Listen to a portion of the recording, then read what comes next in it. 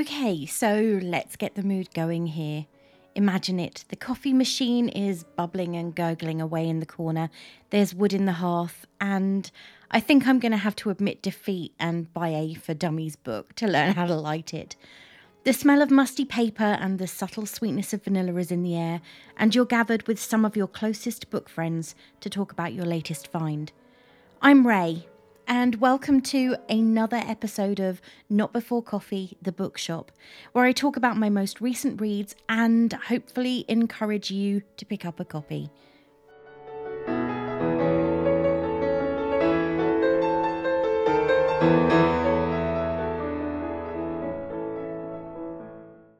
It's time for the Goodreads update. Yes, we have one every week now as we get closer to the end of the year. What can I say? It's not been a great week when it comes to reading. I had Sunday when I spent most of the day writing or bemoaning the fact that I hadn't slept very well. Yeah, totally on me. And then Monday came and I was initially thinking that I would get some reading done and instead spent the time I had watching Sabrina the Teenage Witch. I'm now at the end of season 4. And then, of course, I was taking a lot of strong painkillers because not only was I exhausted, but I had a repeated visit from a headache I believe originated in hell. Neither of these things is exactly conducive to getting a lot of reading done, so my count for the week is stuck at 1. I really do think that it's time to not exactly admit defeat, but change my number to something a little bit more manageable and realistic. Next year, I will be able to read more, as I will have had the plan from the start, but watching entire TV shows in a week sort of took it out of me. So I threw my own plans off kilter. Yay me! That being said, I will still probably reach around 40 books by the end of the year. A little disappointing for me, but much better than the year I have a count of just 3, and yes, there was one of those. It was an awful year for many reasons. I may possibly manage more if I take some of that time at Christmas to pick up a few of my old favourites, but there'll be bonuses on top. So there you have it, my Goodreads update. Not that impressive, but I am still reading, as is proved by the fact that I am recording this episode. This week, I am heading back a fair distance. No, not to my birth, but actually to the birth of the cozy crime genre itself, though no doubt it was not called that at the very beginning. Last week's Agatha Raisin book reminded me that before Agatha came Jane, though there were a whole lot of people in between. And then I started to remember my dad's love of mysteries in general, and I recalled the last gifts we got him for his birthday, a teddy bear and a book with an apple and a snake on the cover.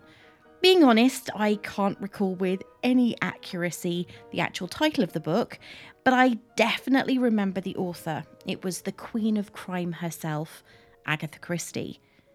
So, did I search to see if I could find the book we'd bought my dad all the way back in 1985? No. Though I have to admit that a few years ago I did search high and low to see if I could pick it out on Abe's Books. The issue with books that have been bestsellers for a long time, though, is that the covers are constantly changing. With each reissue, the theme is different, and that's something you can see when you go into a charity shop or a second-hand bookshop and look at the shelves. Any book that has been around long enough to be reissued has at least 2 different cover styles. So, if I'm not going to be talking about my amazing journey to discover the title of that particular book, what novel did I pick up and spend the whole of Saturday reading? I did mention earlier that I had decided to go all the way back to the beginning, and that's exactly what I did. I decided to search through the archives and travelled to 1930 for the first ever novel appearance of a certain Miss Jane Marple in The Murder at the Vicarage. The murder of Colonel Prothero, shot through the head, is a shock to everyone in St Mary Mead, though hardly an unpleasant one. Now, even the vicar, who had declared that killing the detested Prothero would be doing the world a large favour, is a suspect. The colonel has been dispatched in the clergyman's study, no less, but the picturesque English village of St Mary Mead is overpopulated with suspects. There is, of course, the faithless Mrs. Protheroe, and there is, of course, her young lover, an artist to boot. Perhaps more surprising than the revelation of the murderer is the detective who will crack the case. A white-haired old lady with a gentle, appealing manner. Miss Jane Marple has arrived on the scene, and crime literature's private men's club of great detectives will never be the same. I have read a fair few Agatha Christie novels in my time. However, it's been a long time, and I think that this is one that I probably saw on TV rather than read on the page. That being said, I honestly couldn't remember who committed the murder, though some of the characters did stick in my memory, such as the daughter of the victim, Lettice, and the vicar's nephew, Dennis, who fancies himself something of a detective. The first thing that struck me when I opened the book was the fact that it was told in the first person.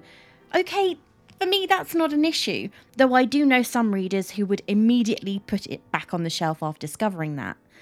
What's surprising is not this, but the fact that it's not told through the eyes of the character I had initially picked the book up to read about. This book is told through the eyes of the vicar, Reverend Leonard Clement. Because he is the character through whose eyes you see the entire mystery and how it plays out, you don't actually find out his name until a considerable way through the book. In fact, I think I was 3/4 of the way through the book when I discovered his full name. Despite being famously referred to as the first Miss Marple book, she doesn't make an appearance until some way through the novel, and even then she has just a few lines. But you do get to know, through the statements of other people, that she is considered to be incredibly observant. If anyone knows anything in St Mary Mead, then it's Miss Marple, who sees everything.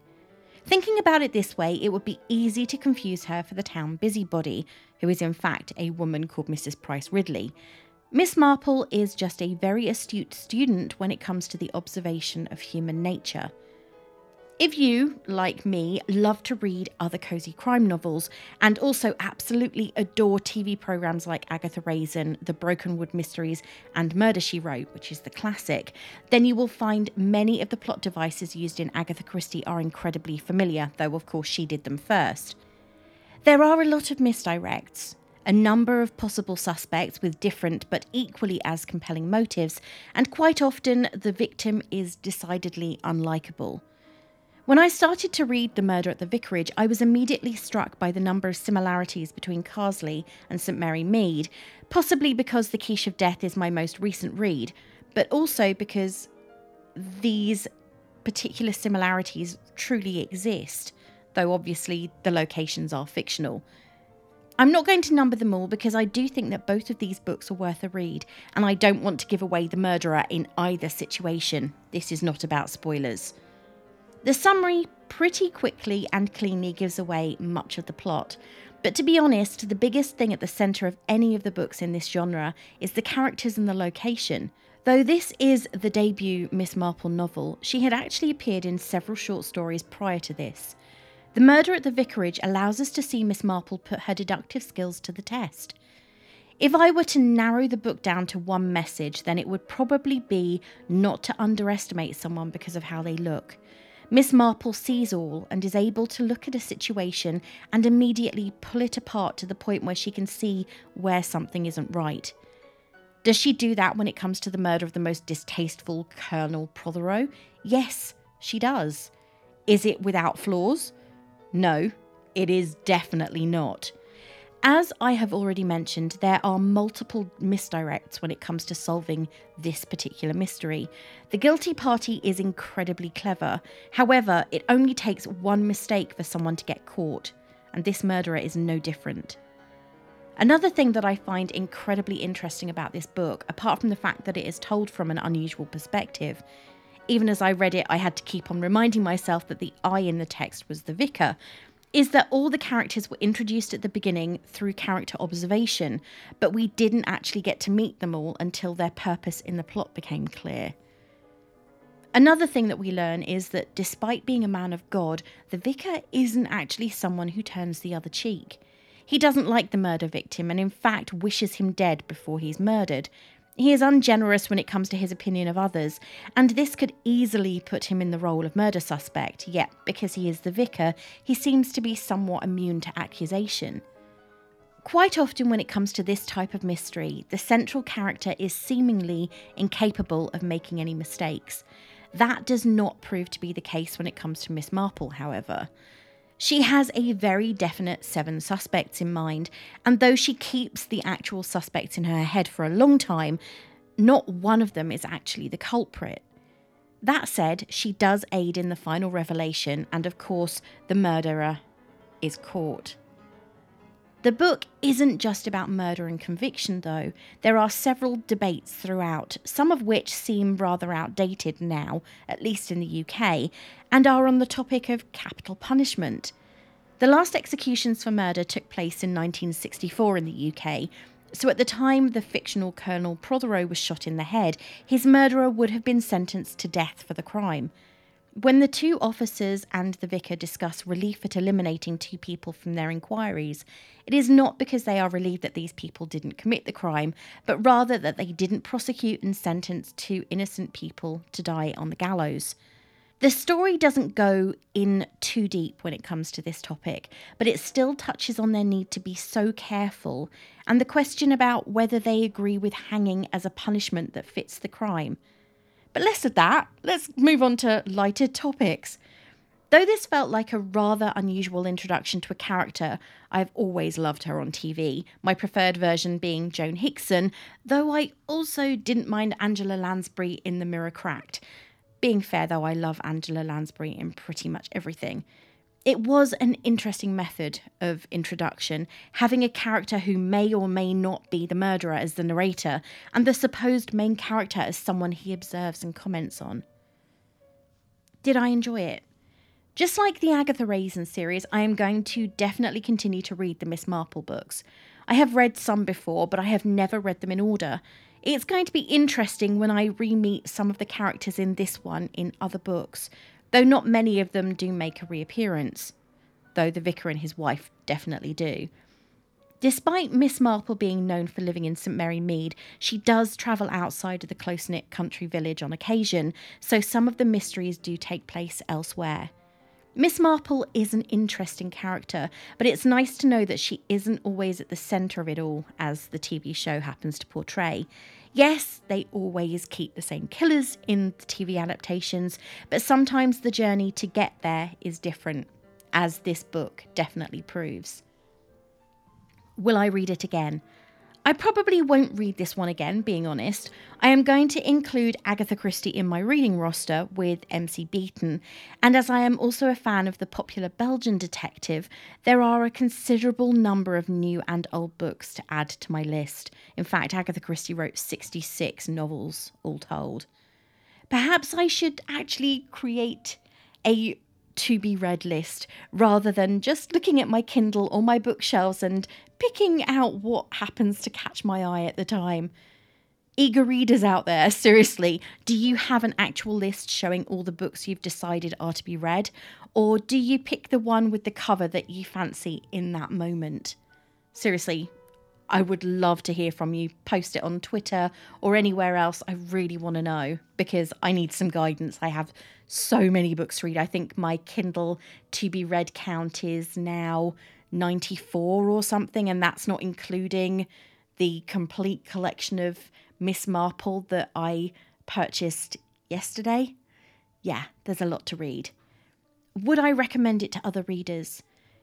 This is one of the first ever cozy crime mystery books, and if you love books that follow that particular theme, then I would definitely recommend you pick this one up or another written by Christie, even if you don't pick up another afterwards.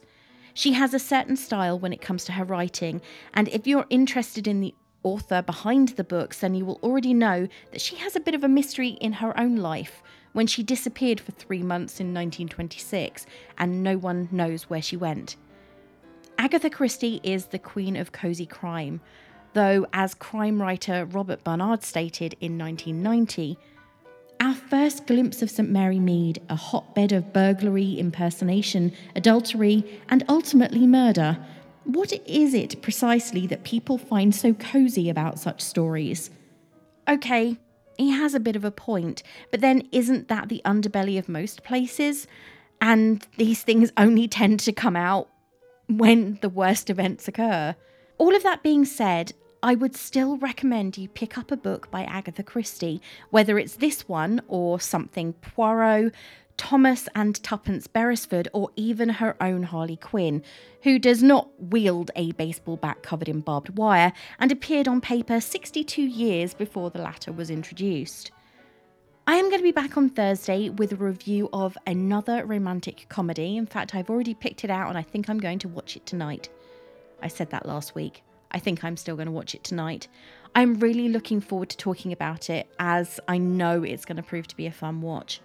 I hope that you've all had a fantastic week, and I have now had my B12 injection, so I am starting to feel just that little bit more human than I was last week, which is a massive bonus. It's incredible what a difference a single injection can make, from giving me energy to clearing my brain just that little bit more. I have to be honest, I couldn't even remember the word program last week.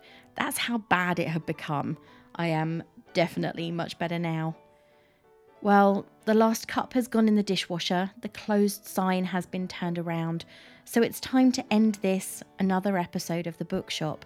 I hope you enjoyed it and will come back again for more. If you like what you hear, why not share it with your friends and family, and please post a review or give the show a star rating over on Podchaser. No feedback is bad feedback if it's constructive. You can follow me on Twitter at need_3_mugs, on Instagram at Not Before Coffee Podcast, or over on Good Pods, which I joined a few weeks ago, at Not Before Coffee. I have to go and pick out another book from the shelf for next week and settle down with another hot cup of coffee. Until next time, this is me saying farewell.